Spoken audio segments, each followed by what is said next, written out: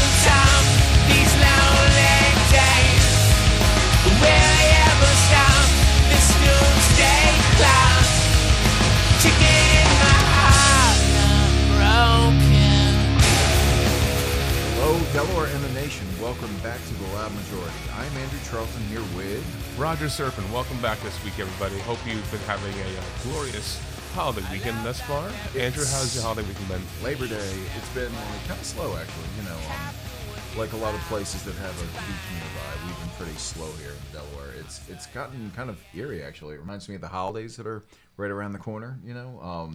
It's really quiet up here in town, so I've gotten to enjoy it a little bit. You know, my mom came into town and got to see her grandbaby, and my little guy had a few days back to school, and you know, then he got to get into that and get out of that rhythm really quickly on Thursday. It's kind of weird. The kids go back to school for 4 days, Labor Day weekend, and then they go back again. So I've never understood that for that exact reason. Stupid. Yeah, it is stupid, but that's the way that they do it for now. I think they're supposed to stop it like next year, so we'll wait to see how that goes. When I was a kid and I was going to school, it was always the Wednesday after Labor Day, you know? Yeah. Actually, the kids from Tower Hill, I was just talking to a regular that I used to have at Delaware Park, and the kids from Tower Hill do that. They don't go back until the Wednesday afterwards. Yeah. Period. It makes so much more sense. And if you think about it, in September, you already have like Rosh Hashanah, which is one holiday. Right. Then you have Yom Kippur, which can come in September or early October. Right. So you already have 2 3-day weekends built in. You don't need a third one. It disrupts things more than anything else. No. Excuse me. Even in high school, like when I went to Elkton, because now in Maryland, they don't go back until after Labor Day. Thank God. Like, I would show up, and, you know, it's serious. It's on. Like, high school, you're supposed to just be nose to the grindstone, get your credits out, get your degree, boom, bye, off into the real world you go. And there I am, and we pretty much spend 3 days just looking at each other and kind of getting to know things, and then you're gone here. Yeah, it didn't make any sense. So, you know, hopefully next year here in Delaware they change that. I heard something about our current governor, Carney, signing a bill about that, but we have this weird kind of Confederate setup, I guess you could say, for lack of a better term, here in Delaware, where pretty much the state employs all the teachers through the Delaware State Teachers Association, all of that, and education department, but then we have all these small districts. So pretty much like you can have something come from the state from the top down, and the state ultimately is the employer of the teachers, but then all the districts have to ratify it kind of and sign off on it and implement it, you know. So you could have these statewide edicts, but it takes a year to 2 years sometimes or longer to enforce them, to get them working. Yeah. Is Delaware the only state that you know of that does that? You know what? This is really sad because I never paid enough attention, I guess. But, I mean, I remember being in school in Delaware. Things tended to be statewide. But when I was in school in Maryland, it kind of didn't matter where you were. If something came from the top down, that was it. Like, if the governor signed off on something or the State Department of Education said, hey, by the way, this is how we're going to do things next year. End of story.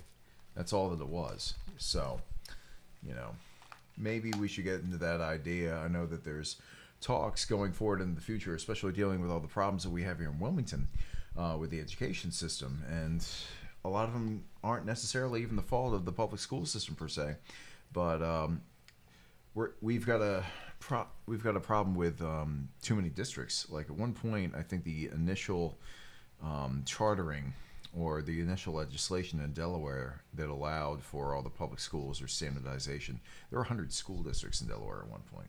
Wow. 100. And you got to think to yourself, like, we had 1/3 of a million residents prior to 1980 in this state, and you could only imagine how low that number was 100 years ago. So, now we have almost 1 million, but we still have something like 19 districts.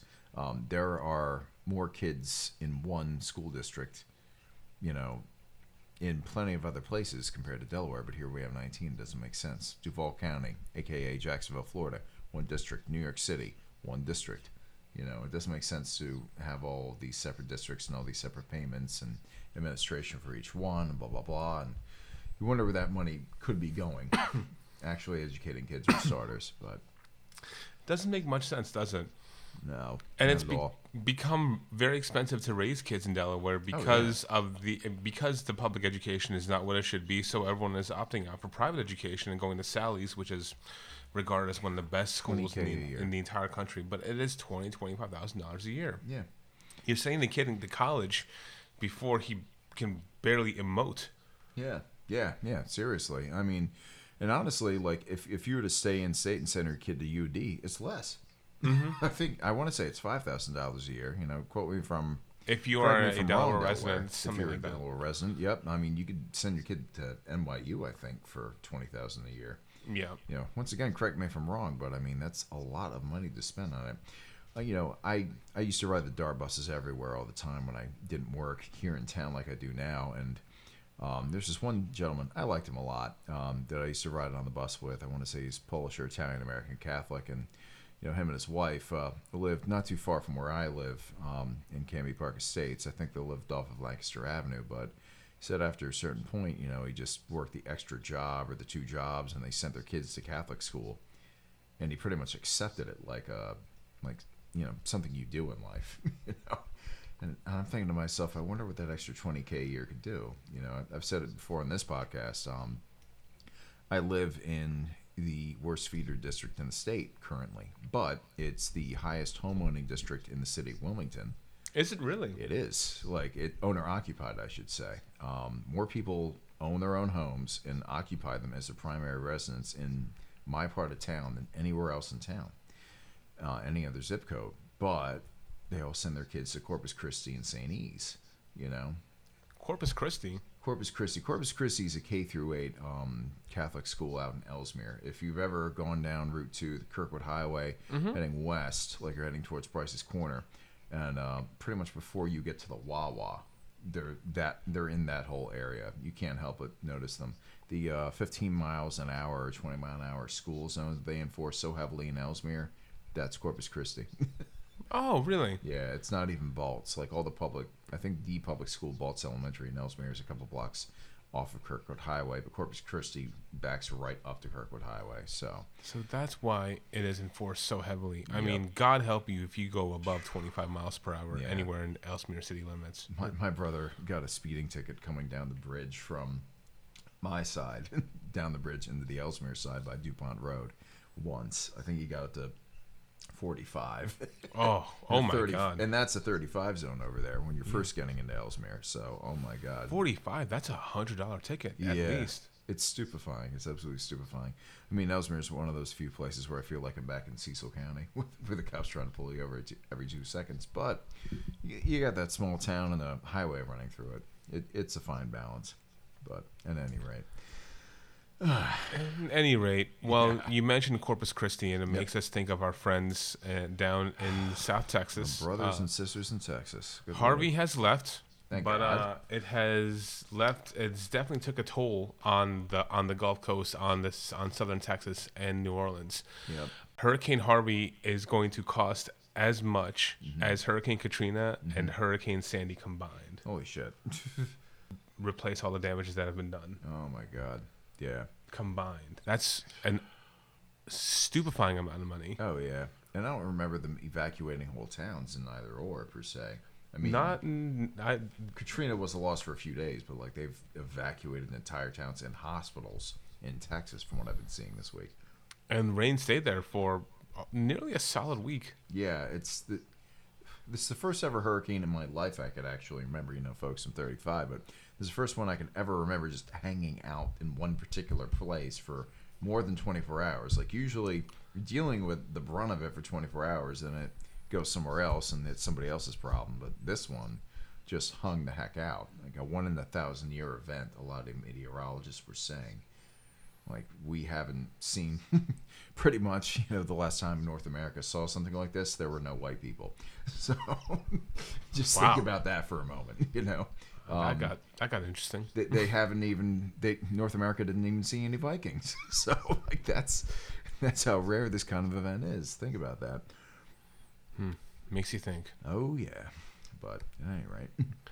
Well, we do hope that the recovery efforts in Houston and in New Orleans happen relatively quickly.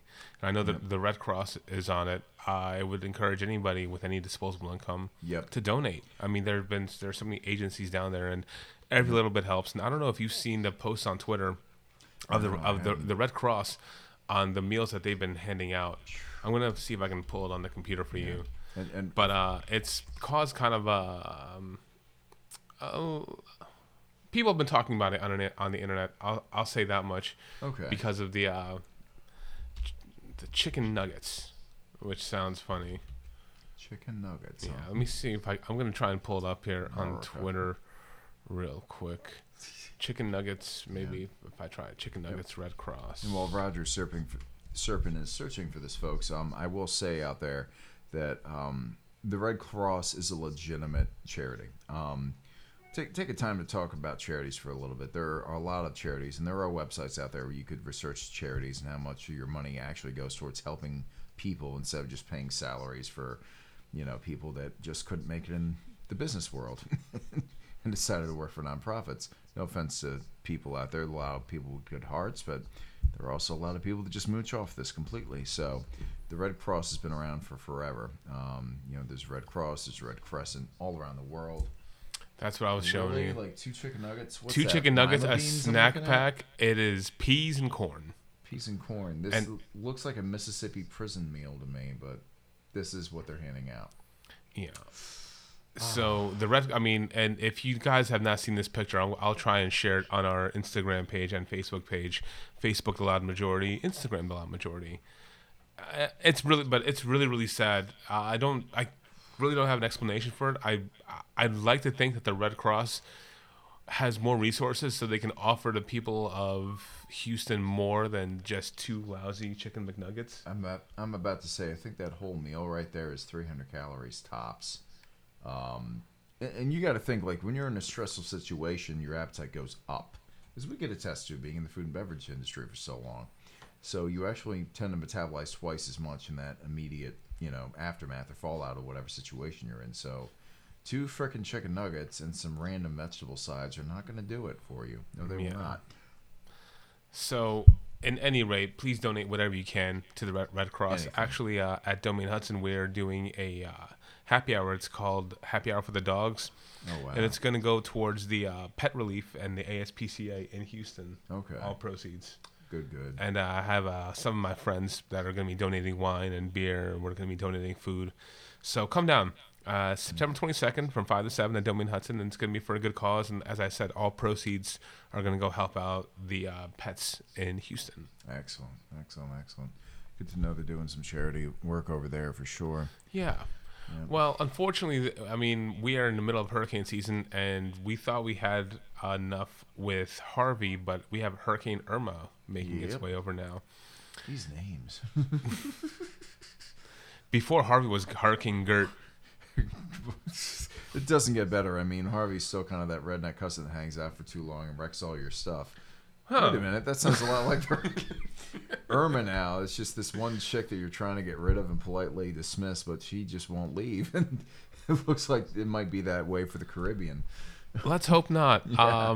So People are calling for Hurricane Irma to possibly a Category 5 once it hits the United States, which would make it the second Category 5 hurricane, or pardon me, Category 4 hurricane to hit the United States, which is the first time in history that two Category 4 hurricanes have ever hit the United States in the same year. Yeah, it's unprecedented. It's unheard of. And for those of you who don't know, listening at home, the other nickname for a Cat 5 hurricane is the Hand of God. Is it really? So we're gonna get bit slapped by the Hand of God twice in under a month if this comes to fruition. Time will tell where it's going to hit. They don't know if it's going to hit Florida. They don't know if it's going to hit the Carolinas. They don't know if it's going to just swim off into the ocean. The funny thing is, guess where I'll be by the time Irma hits? Florida? No, I'll be in North Carolina. I'll be in the Outer Banks. Ooh, you're so lucky. Yeah. You get so lucky. Man. So we'll see what happens. I'm not. I'm a little worried about it, but I'm sure we'll be fine.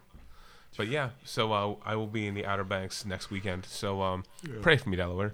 We definitely will be. Yeah. Hashtag pray for Roger. Hashtag pray for Roger. Like a vault. I've heard a lot of people talking in Walters tonight about how it might do that because there's a lot of people to go to OBX, to get away from it all.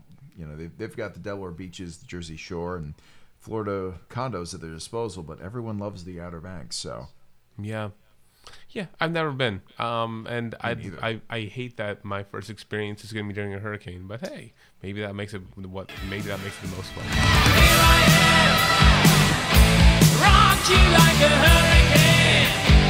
Are you ready, baby? Here I am. Just looking at maps now, it looks like it's as of Sunday night, September 2nd. It looks like it's making its way towards Florida. Florida, and it could go anywhere. It's kind of funny. They have so many different models for hurricanes, but it seems like the one that keeps coming out with a 5% margin of error accurate every time is the European model. Apparently, the EU has a ton of computers at their disposal, more than we do, I guess, now for this kind of work, and it called Sandy to a T. Really? When Sandy hit, because everyone thought that Sandy would hit Delaware. I was, praying to God, don't wipe out the house I just bought or anything. And it hits New York instead. I'm like, oh, that's not cool either. I do remember that. I remember people thinking that it was going to come right for us. And people were really excited just because it's a hurricane coming to Delaware. I mean, it's the first hurricane ever. Yeah. It was a really exciting time to live in this state. It was 2012. It was the fall of 2012. Yep. Late in 2012, and oh my god, late October, like right before Halloween, if I'm not mistaken. Yes, I think my folks were still living in Connecticut at the time, so they kind of got wiped out from it. Poor them. They were up in the middle of the state up there. Wow, oof. It's kind of funny. My parents were on vacation in Fort Lauderdale during Hurricane Sandy, and they just got a lot of wind. But coming from New York, and especially inland New York, they don't see shit like this at all. No, you don't. So they were hanging out on their balcony every day, just as spectators watching Mother Nature. That's just, awesome, eyes gaping, mouth wide open in amazement, just looking at the destructiveness that is Mother Nature. Donald Trump's mistress. Donald Trump's mistress. His eventual next wife once he dumps Melania after going head over heels for her seductive, destructive power. Irma, Ivanka, Ivana, it's all the same. It's the same fucking shit. Irma, I love you so much. Let's make babies. I couldn't make a baby with Harvey. That's just gay and immoral. That's what Mike Pence tells me every day. Oh, man, the power of Christ compels you. It burns. Oh my goodness. So climate. So I think we're all in agreement that climate change is a myth, right? I mean, 2 Category 4 hurricanes hitting the United States inside of a month. That's nothing to do with climate change. Guy from Buffalo tell me it was all a myth and garbage, and the climate's always changing. I had a guy a week before that who was from Maine. Was talking about how it's not carbon in the atmosphere; it's a lack of moisture. Lack of moisture. We're about to get a lot more moisture the more fresh water our oceans get, let me tell you. There's going to be lots of moisture to go around, just in all the wrong ways.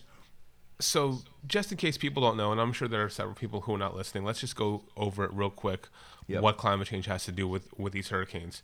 Yep. So, with the equator expanding and the polar ice caps melting, what happens is that bodies of water are becoming warmer. Yep.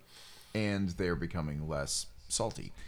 which means there's a lot more fresh water that can evaporate and go into the atmosphere and form things like Category 5 hurricanes whenever the hell Mother Nature feels like it. That's climate change. Scientific fact, ladies and gentlemen, climate change is coming, and if this year is any indication of what's going to happen, we're in for a lot more of these disastrous hurricanes. Before, people like Roger and I pass away, we will see a lot more changes. We already have. I keep wondering every winter, like, should I buy those bike chains for my bicycle, or should I wait until we have a climate like Florida or South Carolina's? Because I just can't commit to that yet, because it looks like it could go either way year to year, I joke about it with people that in 20 years, people are going to be coming up to New York to vacation during the winter and going. Oh, yeah, 100%. People from Florida are going to be coming up and vacationing in the Adirondacks. Yeah. Got so hot, we thought your father would melt last year. He almost did. He stuck to the furniture. He stuck to the plastic in the furniture, Morty. He stuck to the plastic. I almost had to change the plastic. It's all right. We got these new modern marvels, Mom. Look at this. Ice. Oh, my God. Yeah, it's too much. But yeah, so that's coming. So be vigilant, kids. I mean, I personally don't want to see... I think I'd spoken about this on podcast before about a show called Occupied. Mm-hmm. And the premise of it was that a hurricane ended up hitting Norway. So they stopped pumping out oil Norway? In the future. Yeah, because technically a hurricane could roundabout and go up that way. It could, but it would take something like massive climate change in order for that to happen. We have had hurricanes that have formed off the coast of Africa, gone back our way, and then cycle back around. Oh, wow. Like, they usually don't hit as hurricanes back in Africa or Europe, but I think London actually got one a few years back. It got a pretty nasty storm that did a hook. Didn't really hit us that much in the East Coast here or Eastern Canada, but hooked back around and hit up London, something severe.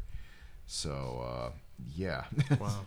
They're used to calm, cool weather in Europe, and if anything else happens, that's climate change for you, because that just doesn't happen in Europe, Yeah. You have to think it's only a matter of time before an area like at the Alabama Pensacola area. Yeah. It's going to get the Florida Panhandle. Thank you. Again, a part of the Florida you don't really associate with hurricanes, but it's only a matter of time. Or Tampa. I mean, they've been talking about the big one for years and years and years. I remember loved vacationing there every year, and going down there to visit with my with Papa Resh and my Uncle Bob and all that. But, they had hurricane evacuation route signs everywhere on US 19. And then they never had to use them, thankfully, but it is only a matter of time. They've been preparing for that on the Gulf Coast for quite a long time now. Wow. Well, let's hope that Irma misses us, or if it does, that it loses its speed. However, I have to be completely honest, it really does not look like it's going to right now. Yeah, fish and underwater creatures, they don't have to worry about property value or loss or digging themselves out of water. They live in it, so it stays in the Atlantic. And I see the greatest president ever on your computer screen now, Roger. Oh my God, he finally witnessed the devastation with his own eyes, and he's still in shock. Yeah. Still in shock and awe. Yeah, and amazed that this is all happening. I mean, come on now. Do we need any more reason why Donald Trump is not the greatest president to ever walk God's green earth? 2 Category 4 hurricanes, a solar eclipse, and North Korea launching a hydrogen bomb. A fucking hydrogen bomb. Okay, Roger, you're Jewish. How many more plagues do we have to go through? Tell me. At least. I'll tell you off mic. I don't want to let the rest of the goyim know what's going on. Oh God, appreciate it, Mike. Thank you so much. Oh my God, yeah. If I was one of those Bible thumping paranoid types, I'd really be considering just what we have to do to get rid of this pestilence myself. But yes, ladies and gentlemen, as of about 2 a.m., I got the notice on my cell phone last night that North Korea conducted its 6th nuclear test with an advanced hydrogen bomb for a long-range missile, prompting a threat of a massive military response from the United States. Yep. Well, Where is the doomsday clock at, kids? I mean, do we get Dr. Manhattan out there now to save us and stop the nukes? I mean, it's crazy. I think we were like 6 minutes to midnight last I checked the doomsday clock. It doesn't surprise me. It's crazy. If North Korea is right, I mean, the sad part about East Asia is that every time these folks are like, we've got some new bomb, it usually tends to be a fake. It's usually chest thumping. It's usually not a message against America or our allies, but something to keep the masses happy at home so they don't come and dismember the only fat kid in North Korea like they should. Well, don't worry. Our homeboy Mad Dog Mattis has got our back. This is a quote that he gave this afternoon. Blessed assurance.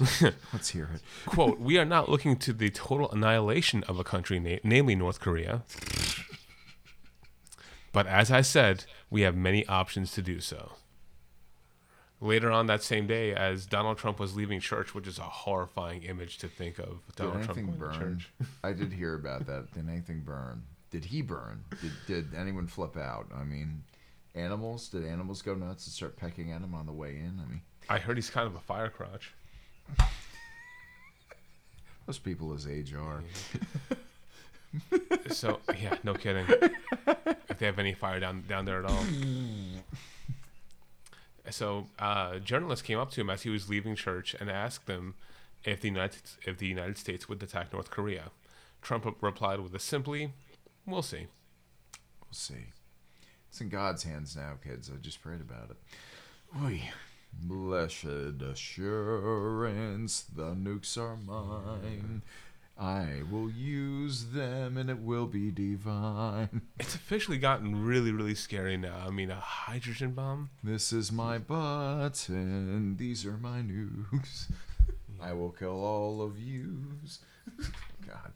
Yeah, it really is frightening to think that, we could finally have the Cold War that we always wanted, or at least some people wanted. Woo! This is the one. This is the war we really wanted. Well, it's not the Soviets, but it'll do. Close enough. One of those damn commies. Oh my goodness. Nah, do we really want this? No, we don't. I think I was telling you earlier tonight. It's kind of like Jonesville, except that Jonesville is much larger with much more people in it.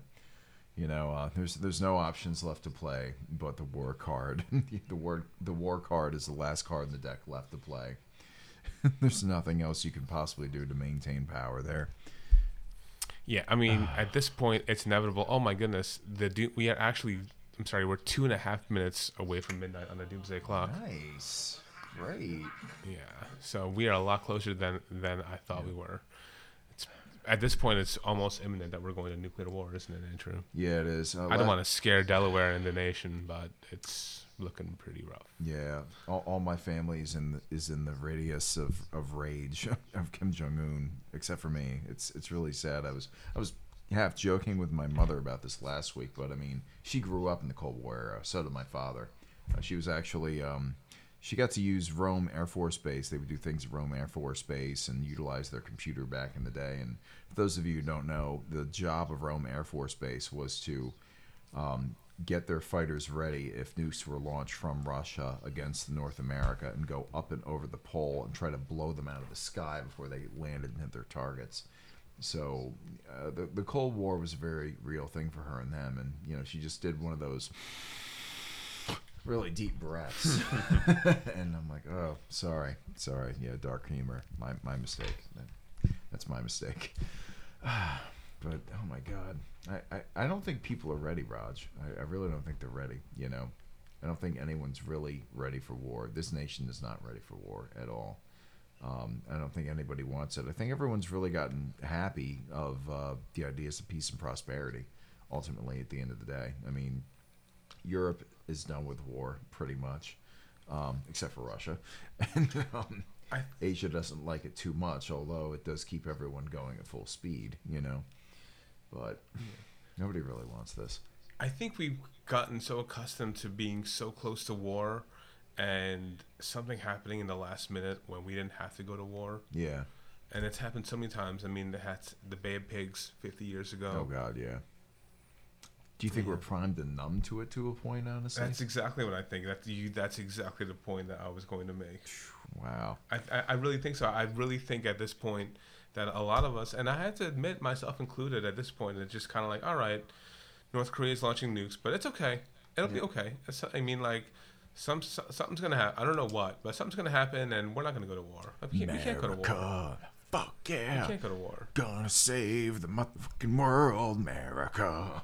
Fuck yeah. Team America. Suck my dick and lick on my ass, America. Fuck yeah. Got the WMDs. God. Yeah, it's. I've thought about that all week. America. I've been saying that every chance I get, actually. I've been pointing out the America on all the bottles of Budweiser to patrons at the hotel. No one else is picking up on that. Andrew and I have been talking. We were texting each other the other day, and I was at work. I was doing inventory, standard end of the month procedure. Yep. And I was listening to Marilyn Manson's Mechanical Animals, which came out about 19 years ago. I think it was 1998. September 1998. So 19 years ago, almost to the date. Mm-hmm. A lot of listeners were probably just born around then, or maybe had not listened to this album. But let me be the first to say that I would encourage everybody to come out, download it on Spotify, download it on iTunes, whichever way you stream or play music. Mechanical Animals is one of the more important pieces of music that's been released for the millennial generation. Most definitely.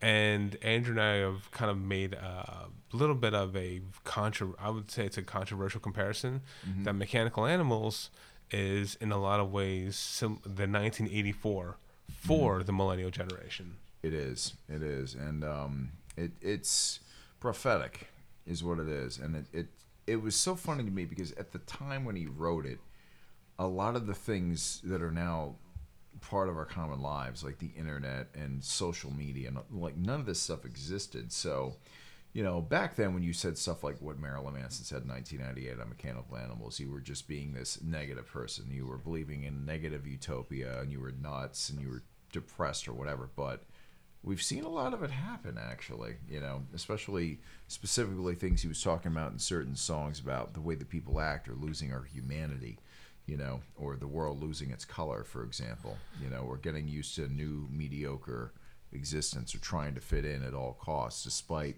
whatever it does to yourself, and actually losing concept of yourself for the sake of society. It's funny, you were talking about, 1984. I also thought, tonight when I was doing some research and going through all the songs and the lyrics and the Manson Wikipedia and all that, I thought of Brave New World by Aldous Huxley quite a bit. Because Aldous Huxley's Brave New World harked upon a lot of very similar themes, especially losing self for the sake of society, and just doing things because you were expected to or supposed to.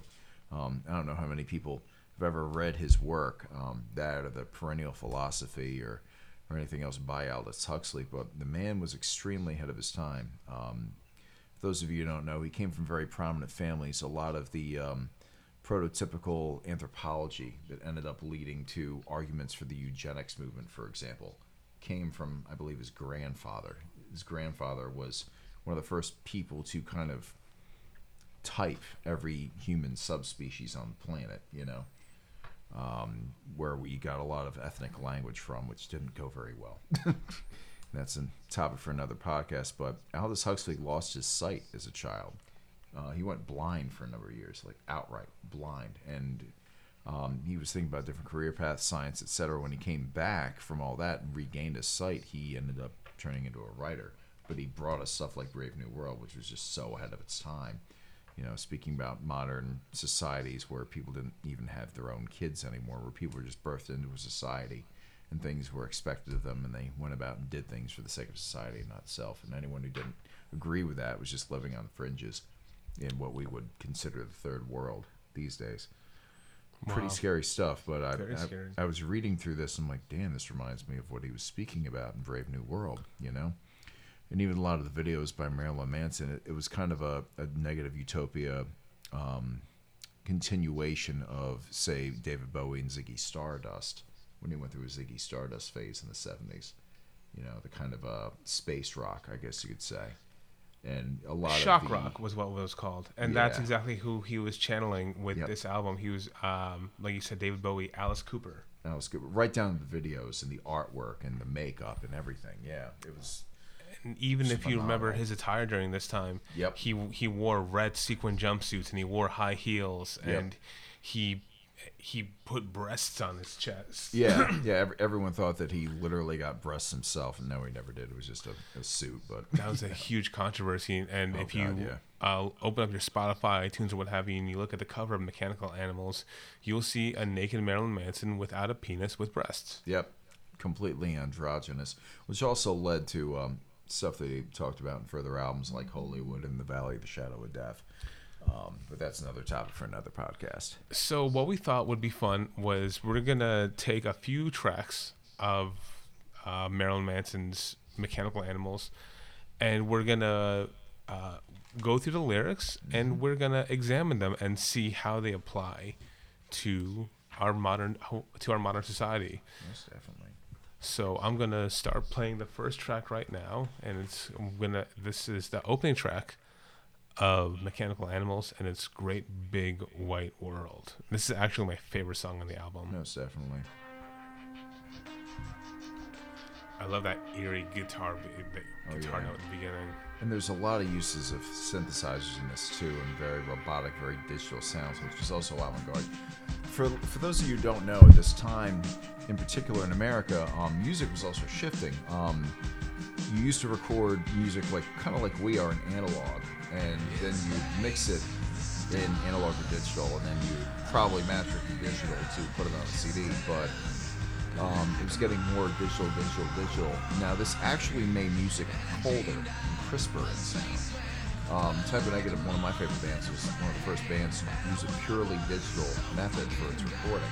You used to see this on CDs, AAD, ADD, DDD. Like it was DDD, DDD, and then I think by the third album, everyone was doing pure digital. So all the music became colder, by default. Right here. I'm not attached to your world. Yep. Nothing heals. Nothing grows. Nothing grows. Completely dead, in other words. But he also spoke about the detachment of God, if God existed, in a lot of his albums. And this kind of keeps coming back to this theme.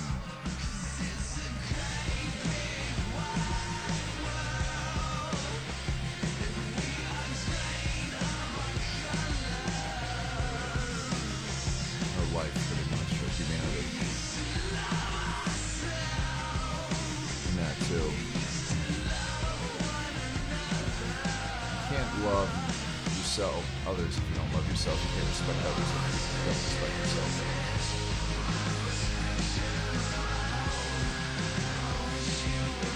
You just need to be the best and fit in.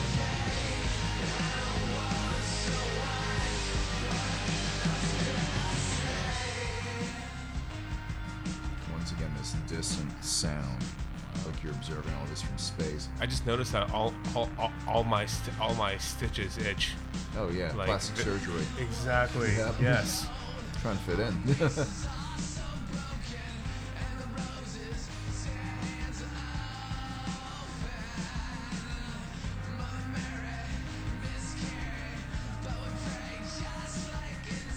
A lot of people don't know too, but Manson was actually raised Catholic and went to Catholic school for a few years. People just think he's a Satanist for the sake of it to sell albums. Now he really had some genuine problems with the church.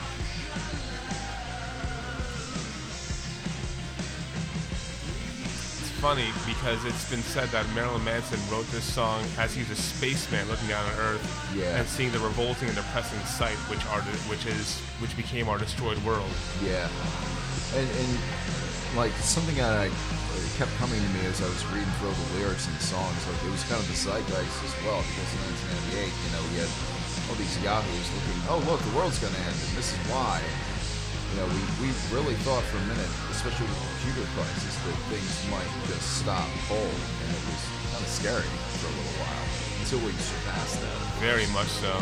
But I mean, since the beginning of civilization, you pretty much had people that have been looking for the world again. It's like an easy way out, You don't actually have to do any work if everything's coming to an end anyways, for Marilyn Manson saying now, it's a great big white world and we're drained of our colors. It's so symbolic of what's going on now. Nobody has any personality anymore. Everyone's afraid to express themselves. They want to conform. They want to be like what they see on TV. They think that that's correct. Everyone's afraid to express themselves. Yeah, especially if their identity might offend someone else. we have these conversations about PC culture per se, but I feel it's just people leading us to whatever they want us to be. I've talked to people about, not this past season of South Park, but the one before, where they were pretty much harking upon this. They had this PC principle that would beat people up for not being there. And by the end of it all, you figured out that pretty much there were these robots that were people that were creating a world that was non-offensive with Whole Foods and all that stuff, where the only thing that could exist were ads. Pretty much people living in consumer culture. That was the only thing that could exist in a world where you couldn't identify as yourself and within someone else, or a world that didn't allow for thought. That's exactly what's happened. And just that one song, I mean, it's... And also that motor winding down, too. Yeah. Yeah, I mean, in a way, he titled the album Mechanical Animals, and we have all become mechanical animals Of sorts, yeah. Sorts. 100%. Yeah, I've never heard that line before. Like I always wonder when he said, "My stitches itch." Yeah. That resonates with me so deeply. Like you said, plastic surgery. Like, and you're just trying to tear away from you're tearing away what society wants you to be, and you just want to open up and you want to express yourself, but you're scared to. It got me thinking of something, a Norwegian film I saw not that long ago. I want to say a few years ago, called The Bothersome Man. It starts with this guy he's on a subway platform in Oslo, and there's this couple kissing, and it just looks really freaking weird. Like if you ever see a fish trying to nibble at something that's stuck in its tank thinking it's food, that's how the couple's kissing. He's just kind of staring off blankly into space, and pretty much he jumps in front of the train. Oh my. He comes to in this like tundra looking place out in the middle of nowhere, and it's a desert, but it's cold. You can kind of tell that. And it's a gas station. And this guy puts up this sign that just says welcome. Like there's no gas pumps or anything. Gets on this bus that goes into town, which is like Oslo, Oslo, Norway, the capital. And gets a job, and it seems okay, and gets a wife, and that seems okay. And they have sex, but the sex is never that exciting. And he goes out to drink and goes to the club, but he never gets drunk. And pretty much what it is that like this guy's in heaven, quote unquote, but it's such a bland and boring environment. Nothing tastes the same. The alcohol never gets you drunk. Nothing's exciting.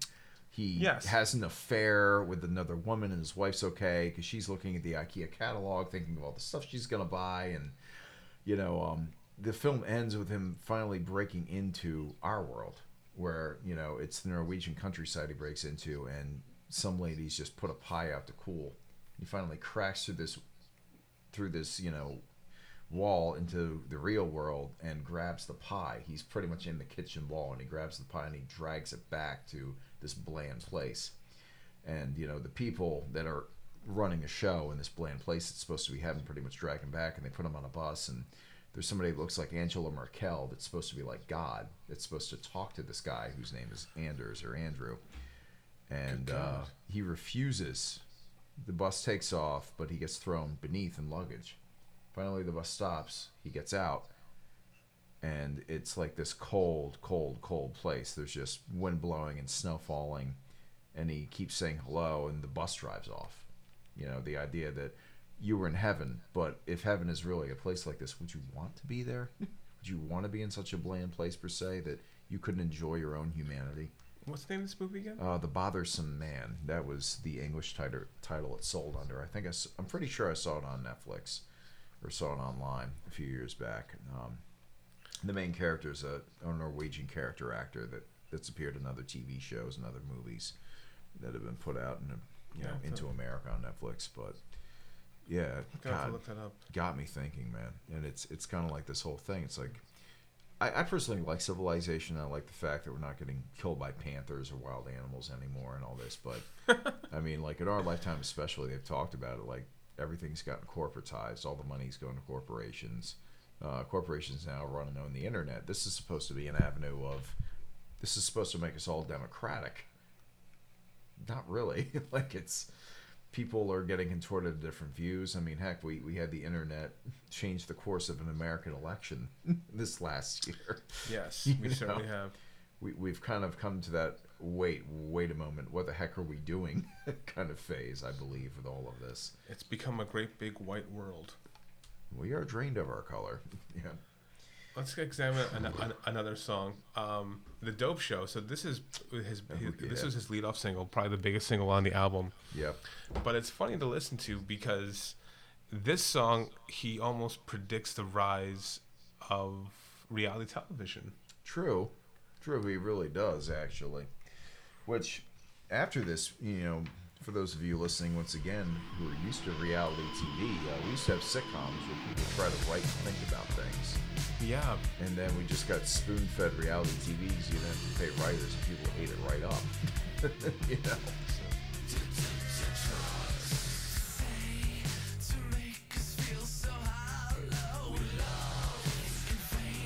We love in vain, narcissistic, and so shallow. Yep.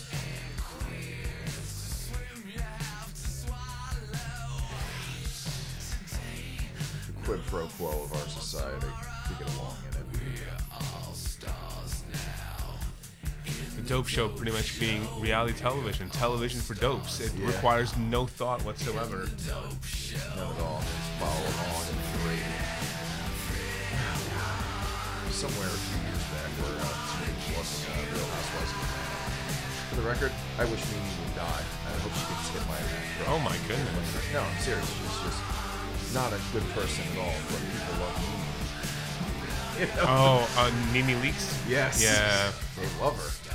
She's such a good biatch, and that's what we're all supposed to do, I guess. To get what we want out of this life. I do not share those same sentiments. I do not want Nene Leakes to die. This part of the song right here, they love you when you're on all the covers. Yep. Magazines. Mm-hmm. Yep. When you're not. Yeah. And when you're not, they move to someone else. Yep. That is reality television to a T. Do you know Alan Moore, the guy that wrote V for Vendetta, Watchmen? Sure. He almost got famous. Like, this guy is a severe recluse. He actually went on The Simpsons numerous times. But they telerecorded all of his spots in the show. Like, he never left England. He got rid of his passport. He doesn't have a driver's license. Like, he stays in there. He pretty much said something on a production he had made that he had no appetite to get addicted to drugs and end up dead in the Thames within 3 months. So he hid back at his house instead of getting treatment. Wow.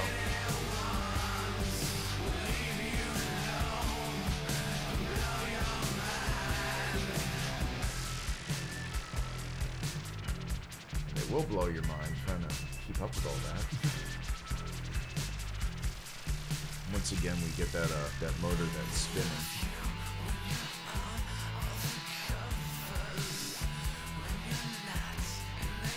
Even the beat of this, I mean, they've always had a very Teutonic beat to a lot of their albums, but this is completely digitized. It's MIDI. It's... You compare this to his last two albums, which were much more guitar heavy. Much more grungy and rocky. Antichrist Superstar actually was an album that they released before they became like this. Mm-hmm. They re-released Antichrist Superstar and reproduced it. I've actually heard the original. It's total garage band. Really? 100%. It's just so great. I have to say I've never actually heard the original. It's on YouTube out there if you really, really look for it. Like Marilyn Manson and Spooky Kids, like the old before they became popular, as we know them now. Pretty phenomenal. What was the song you want to play that? Associative? Associative was another one, yeah. And I actually know some people that have that as a disorder, and it's what else can you really do? Like, when you are not yourself, you do dissociate, and disassociative is a good way to describe what happens to people in this kind of society. Disassociative.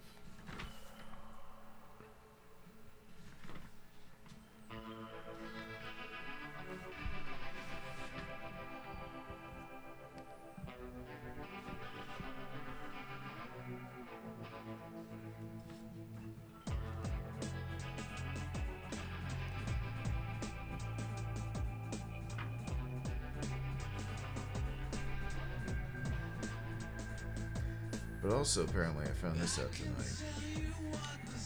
He wrote this when he was on ketamine for the first time, or one of the first times with Rose McGowan. Apparently, she used to do that. They were married as well. Wow. Yeah. Ketamine, for those of you not familiar with vitamin K, is an animal tranquilizer that veterinarians use. Horse tranquilizer. Yeah, they used it on my son when he had cut his thumb open when he was super little, because they can't put you under. But yeah, you pretty much just, you can take everything in your mind, but you can't move your body, you know?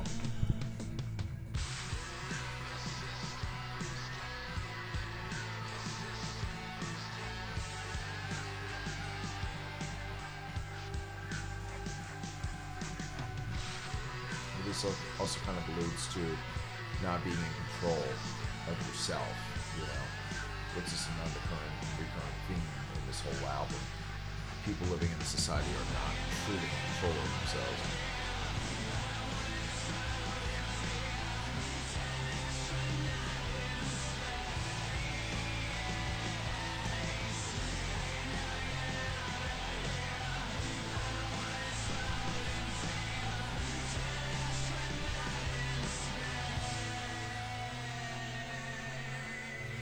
That astronaut in space, like, he has the world to himself and he can't relate to anybody. Yeah. And he doesn't want to go there, and he doesn't, you know, want to go back to where he came, so he's stuck. He's just floating.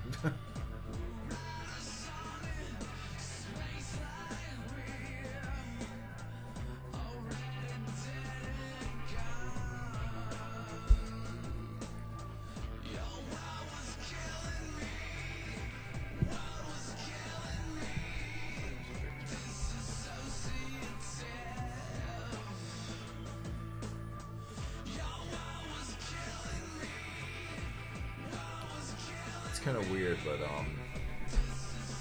when my son was 2, I was listening to this a lot, biking back home to Wilmington, Delaware Park, and it was at a time where a lot of things weren't quite coming right over there. The business was down and everything else. I would listen to this, and you know, it was also a time when I was becoming disillusioned with being back in Delaware in general, and I remember thinking about this and like, this all is so true. What brought on that disillusion? I think, I mean, personally speaking, a lot of the problems I always had with things was I would think one thing about them, and then when reality, you know, differed from my perception of them initially, it would just lead to disappointment, you know. I pretty much learned not to do that with anything anymore, just try to figure out what they are, instead of thinking about them like I want them to be, and just being disappointed later, you know. I feel like it's a more mature approach to the world, a more adult approach. Yeah, I would agree. As sad as that statement is. Yep. We're talking about it on Narco Season 3. Something about being adult is accepting things that you wish weren't true. So true. What a great saying. Yeah. They've really come up with some good ones on this new season.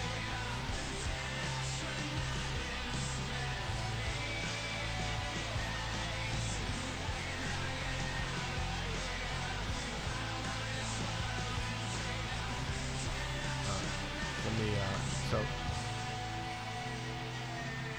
I will cut the song off. If you think about that idea too, that you would rather die in space in essence to be a part of this world. You would rather be the dead lonely observer than come down and get in the muck with all of this. Yeah, this is not going to be a happy episode tonight, folks. So. No, we've done a lot of introspection right before Delaware gets busy again here. So now we're going to do Rock is Dead. One of my favorites. Big track that made its way onto the Matrix soundtrack. Yes. This is pretty much a generational cult classic right now. Very much so. Also predictive. This actually, it even inspired a documentary that MTV did called Rock is Dead. Yeah, I remember that. It was so true. This is at the end of it. Yep. Amphetamines for boys and crucifixes for ladies.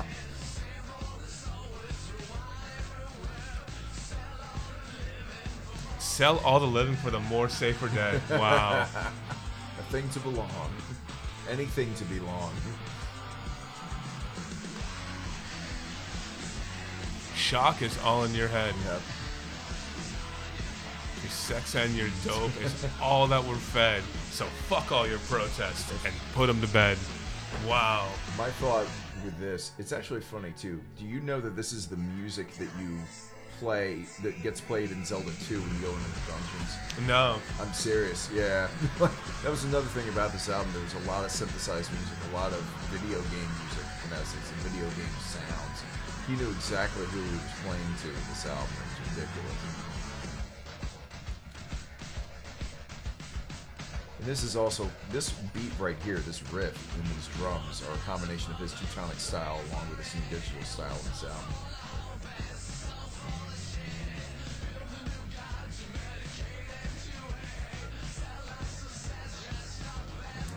Talking about television as his new father. Mm-hmm. This was also a time when a lot of mothers were single and fathers were in jail or just absent for the first time in ever, really, in human history.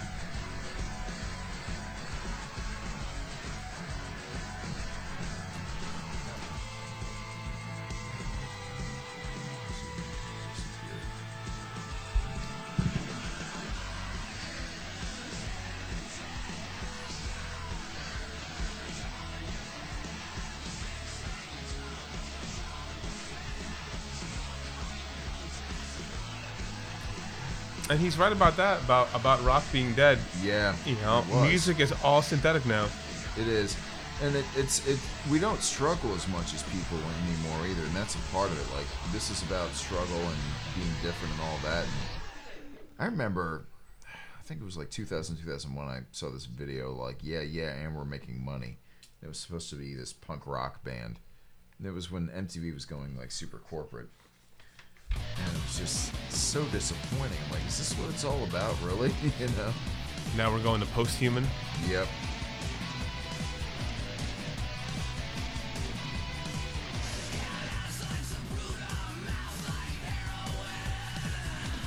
Isaac Zapruder mouth like heroin. Yep. And they do want us to be perfect, don't they, Roger? We know all about that one.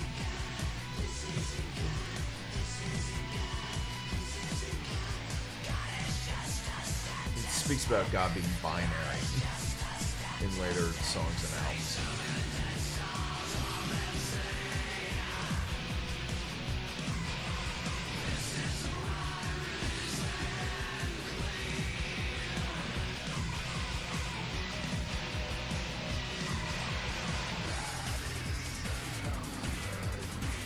That's what you were referring to before. God is a number you cannot count to. Yeah.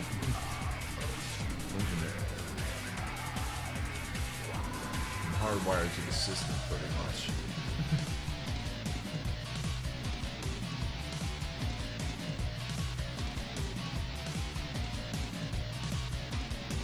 It's kind of funny in these riffs, you've got a guitar that sounds like it's being played by a live person mixed in with more and more of this digital sound that takes over.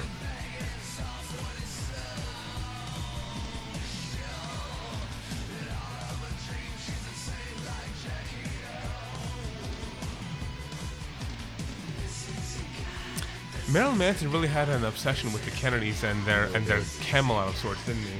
He did, actually, like, and it's prevalent in a lot of albums, especially like Hollywood. He really goes into that a lot.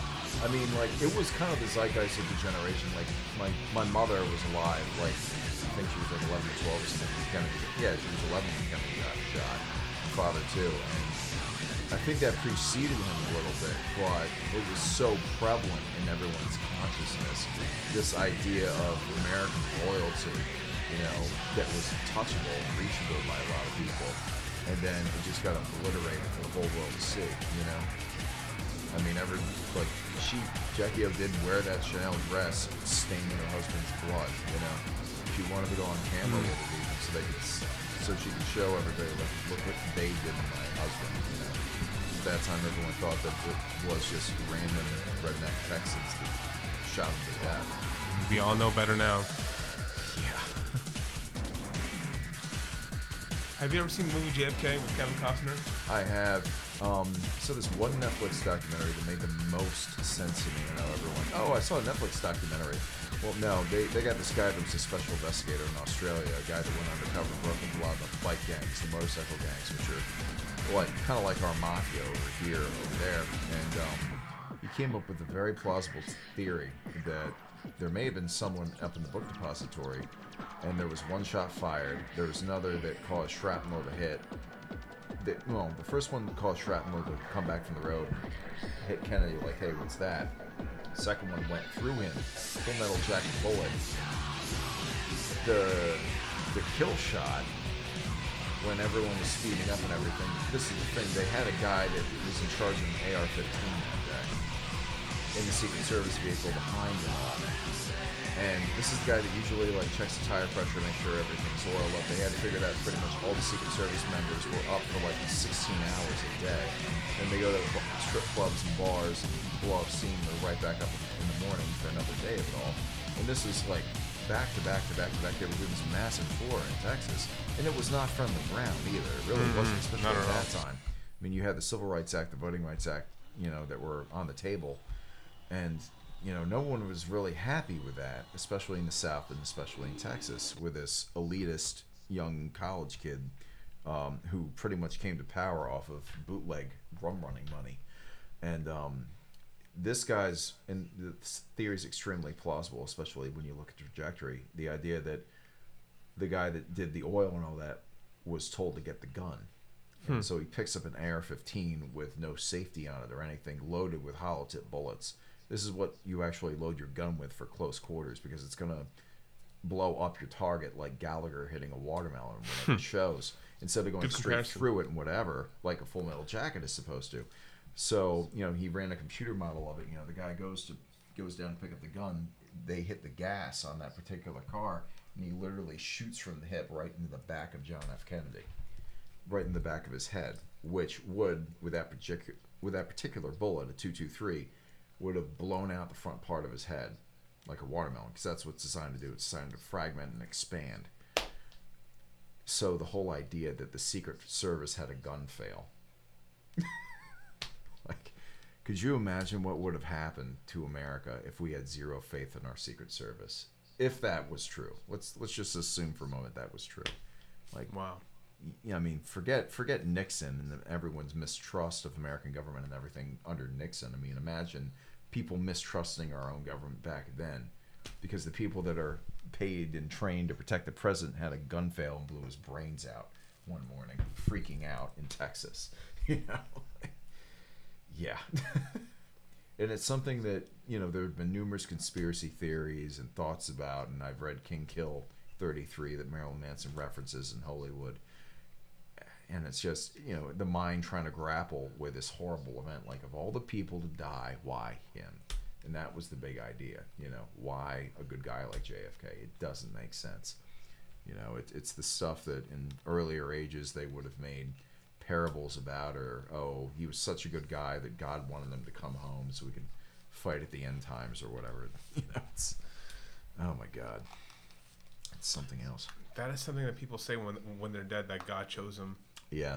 I mean, it's in every single culture pretty much. In all my research of Norwegian pagan culture, that was their excuse, pretty much. That the head god was going to use him in the latter days for his final war. All right. So let's play a couple more songs here off this album. Next is I Wanna Disappear. Yep. Don't we all? Yeah, no kidding. That's why I get so many bar clients.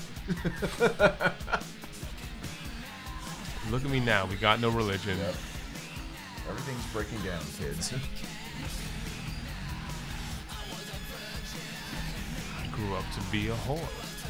Give your Catholic school days.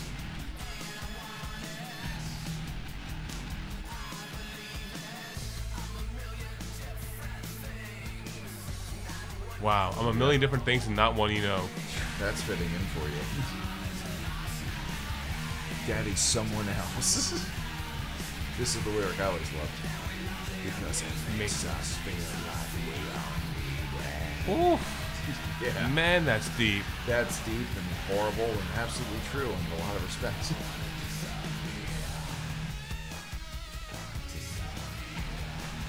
There's also this element in a lot of his music that you can kind of attribute back to gospel church.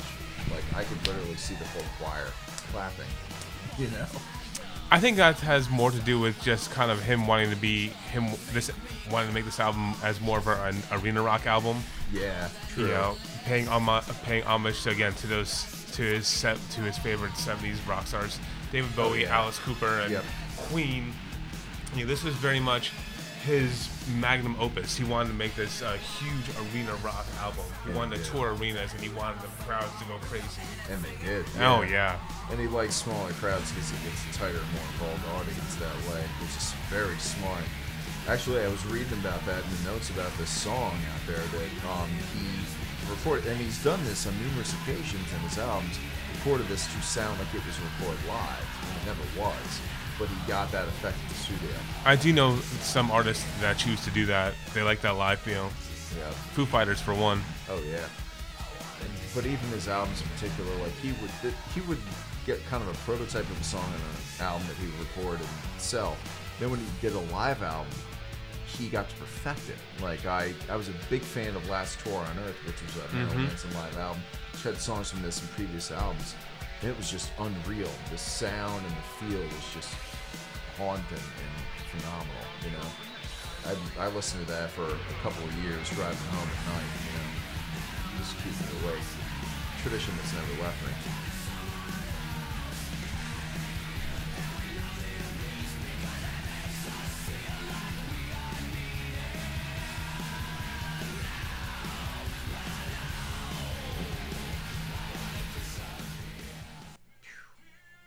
Phenomenal. Awesome. God, powerful and driving too. That's one element I always loved about this album. Like, this is one of those albums where I wouldn't actually skip a track. No, not me neither. Like, it's one of the few, especially by anybody, but you know, by him especially. Like, I just never skip tracks on this album, no matter what. So we're gonna do a couple more next, and this is one that you were really excited about reviewing. New Model number 15. Oh God, yeah. This sums it all up, especially. You know, because I was working in a casino and exposed to that corporate, you know, regimented, regulated lifestyle, especially when you're supposed to be on the clock. Because it also kind of made us sound like a bunch of robots. That was the idea that, oh yeah, we want these androids working for us that aren't human. Humanity's bad. A mistake is a wedding cake. Homopolitan instead of cosmopolitan.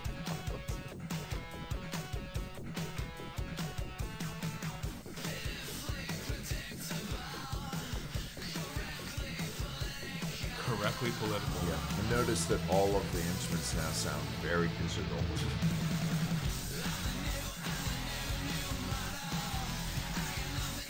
Nothing inside. Better in the head and then dead in the office. This is the ultimate. I could suck it and smile.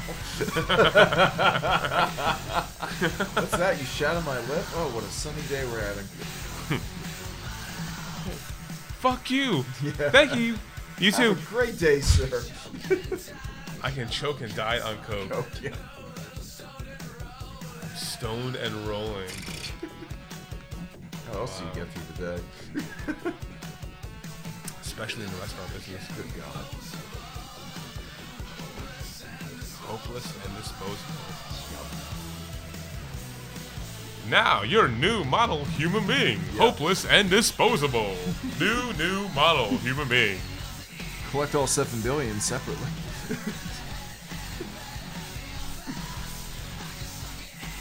They can suck and smile.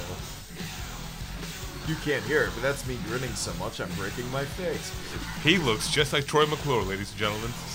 I'm suddenly thinking of Black Hole Sun by Soundgarden. Yeah. Those eerie smiles that just kept stretching out forever. Absolutely. Oh, that video was so eerie. Yeah.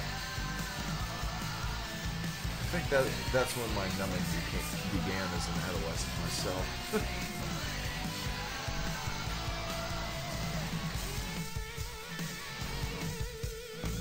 And we're getting back into the human sounds, the actual live guitar.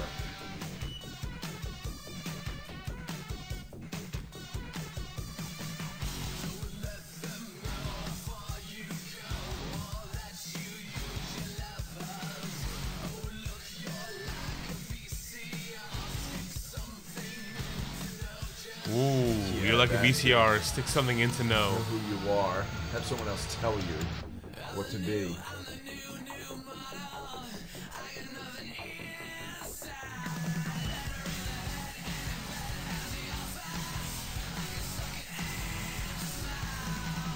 This is the real protest against this coming back. You hear all the live sounds, his attitudes.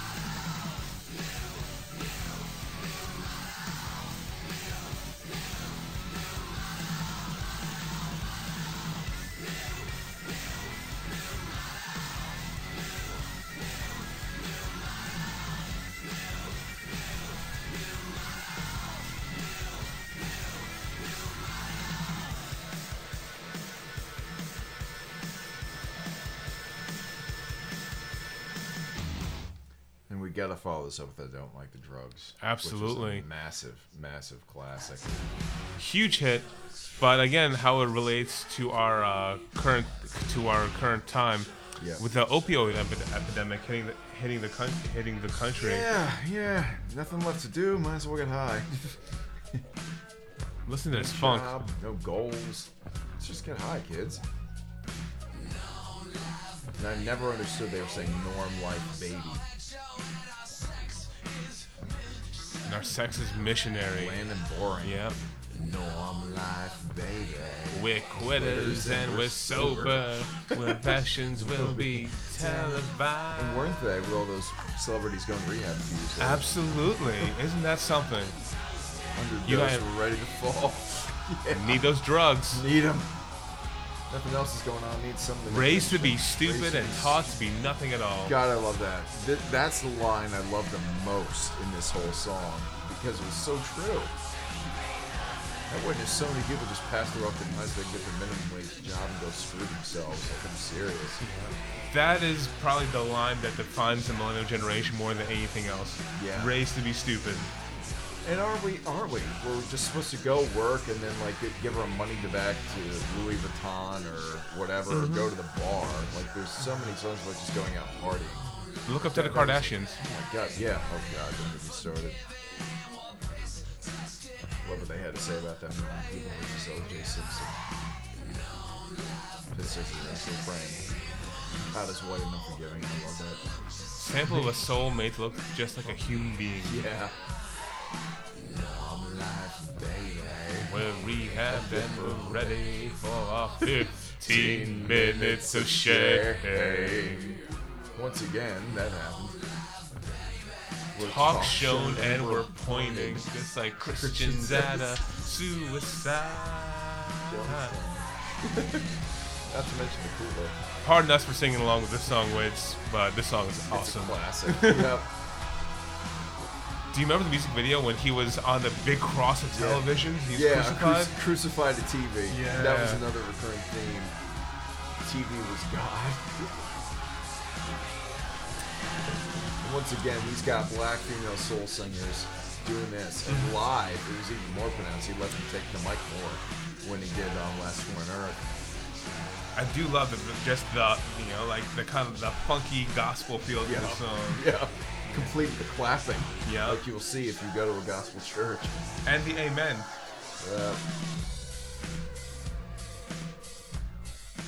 And the breakdown to make it kind of sound like you are taking the drugs for sure, and you're being kind of shuttled through existence on the assembly line. There's a hole in our soul that we fill with dope. Wow. And we're feeling fine. We all know what fine stands for out there. I mean, that one line right there, foreshadowing our opioid crisis now, what President Trump is calling a national emergency. It's a national emergency. It's been 10 years. Yeah. somebody was talking about at the table, like people that I've waited on before. One's the son of a very prominent Delaware lawyer, and I think everyone's involved in teaching in some capacity was at the table. They were talking about it, like, yeah, you know, cities are suing because no one warned about the dangers, but I remember people talking about it that were abusing it 10 years ago. Oh, it's just like heroin, but it won't kill you. Oh my God. Talking about Oxycontin. It's like exactly what they were doing. I'm sorry. People knew. People knew. Between that and lean and scissor, like, everyone's like, wait, it won't kill me like heroin will probably? Sweet, let's do this. You know? Why do you think it was centralized in white suburban areas? Yeah, pretty much. You know, and heroin's so much more affordable than Oxy was. It just brought it to the masses, just like crack cocaine made coke more affordable for everybody.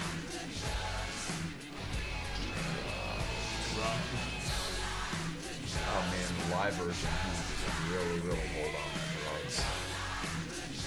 Just a sustenato. Really hold on to those drugs. Really holding on. I really wish he would let go of the drugs, but he's just got to come to terms with the fact that his mother died. Poor guy. Oh yeah. It's messed him up. You can just tell. You can tell so much. Every live interview, it's like he just did something 5 minutes prior. It's the way he talks. It's a shame. That is a shame.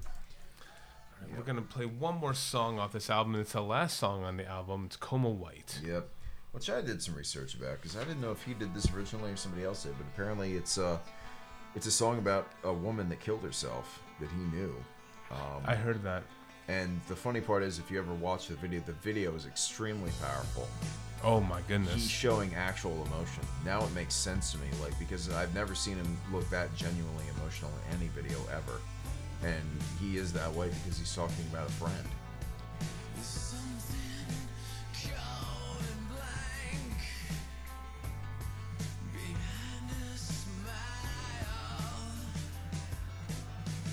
It looks like he's trying to sing it.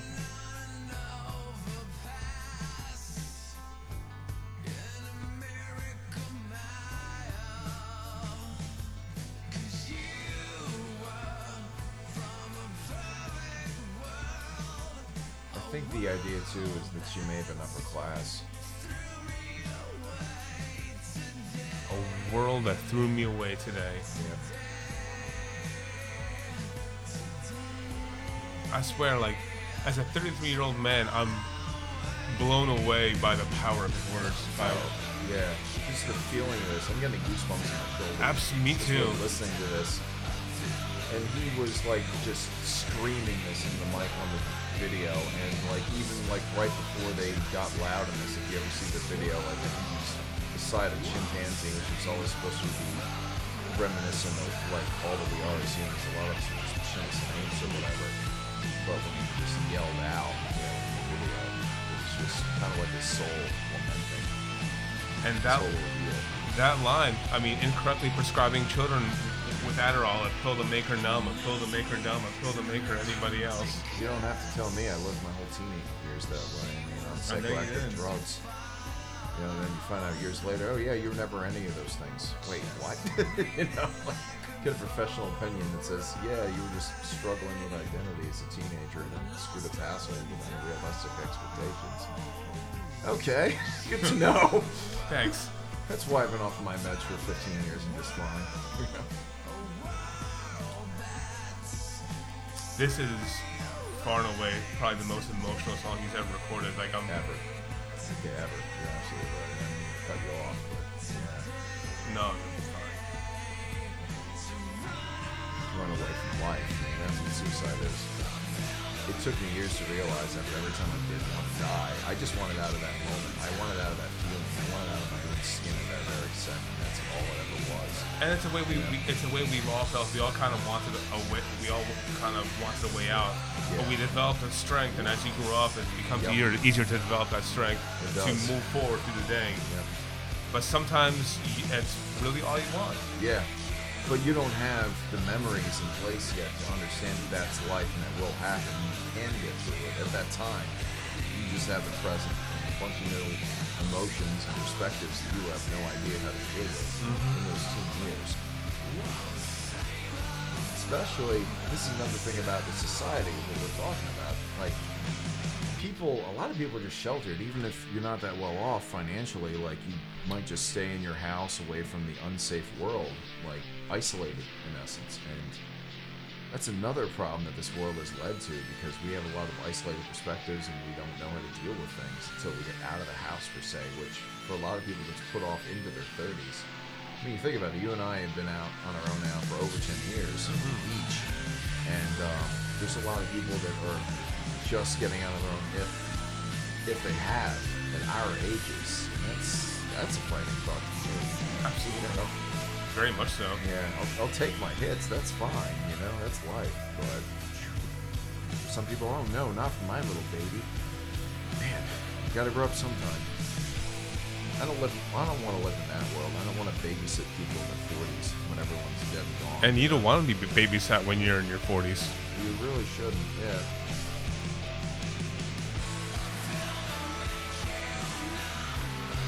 Johnny Five's in the background on the guitar, just completely lamenting and crying, pretty much. On his guitar, you hear all the drugs in this world.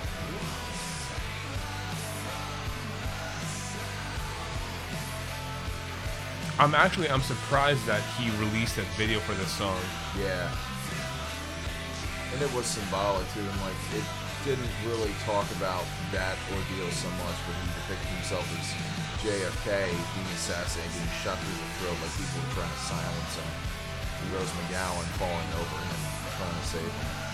And then he had his bandmates like Johnny Five, Twiggy Ramirez, like running behind him on the motorcade.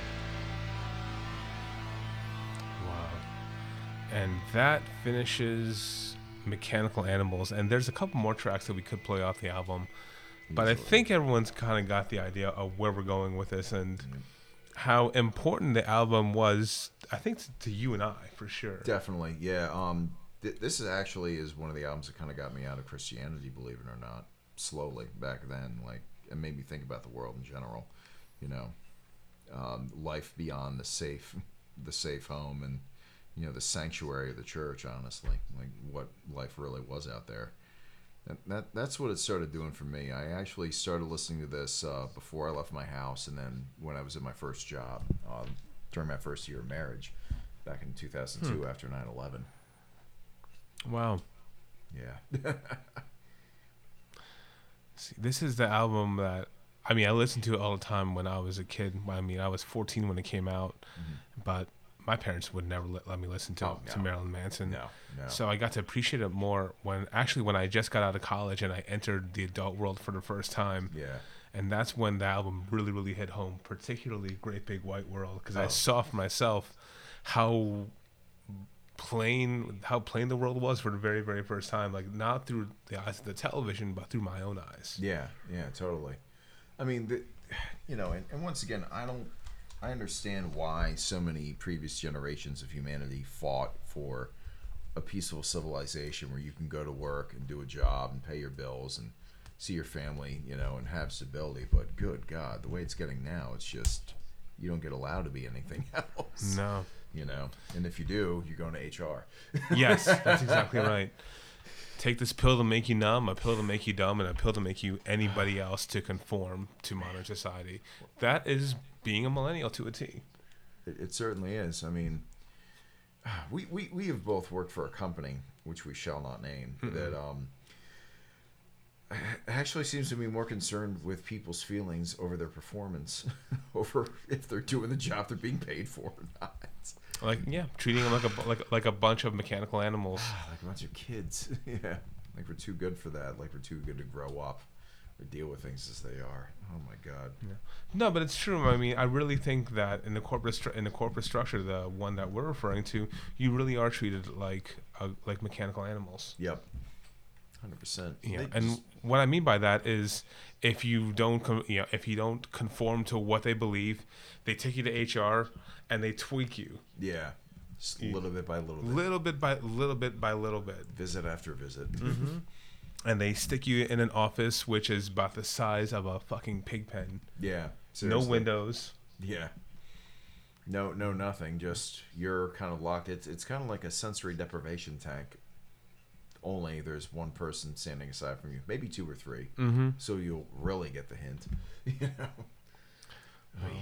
With that being said, it is 1 a.m. on Labor Day, and I think we're gonna call it a day because we both had a long weekend. Yep. But this was a really fun episode.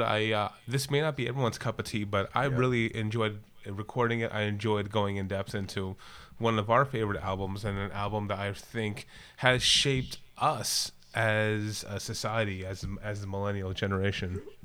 And even if it didn't shape us, it kind of called where we'd be. Yeah. You know, way ahead of our time. Once again, I was talking to Roger about how this was all before the digital age and Facebook and, you know, internet and corporations and ads every 2 seconds catered to your likes and cookies.